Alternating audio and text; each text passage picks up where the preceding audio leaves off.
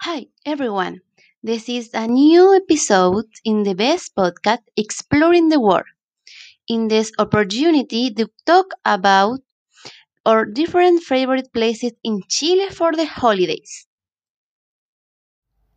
Our first favorite place is Orcon because it is better than Santiago for holidays in the summer because the weather is less hot.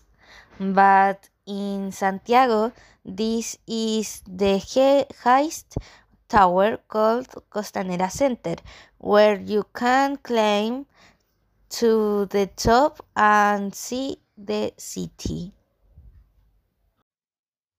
The second place is Limache because it is the calmest place for visit because it has a place for camping and not much locomotion.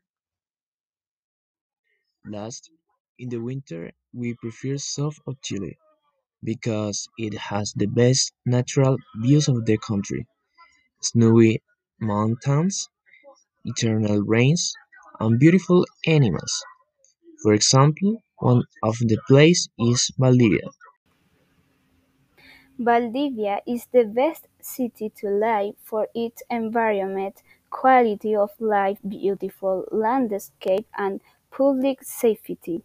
There are to visit these places and more places in Chile for the comparative with us. We wait for you for another episode.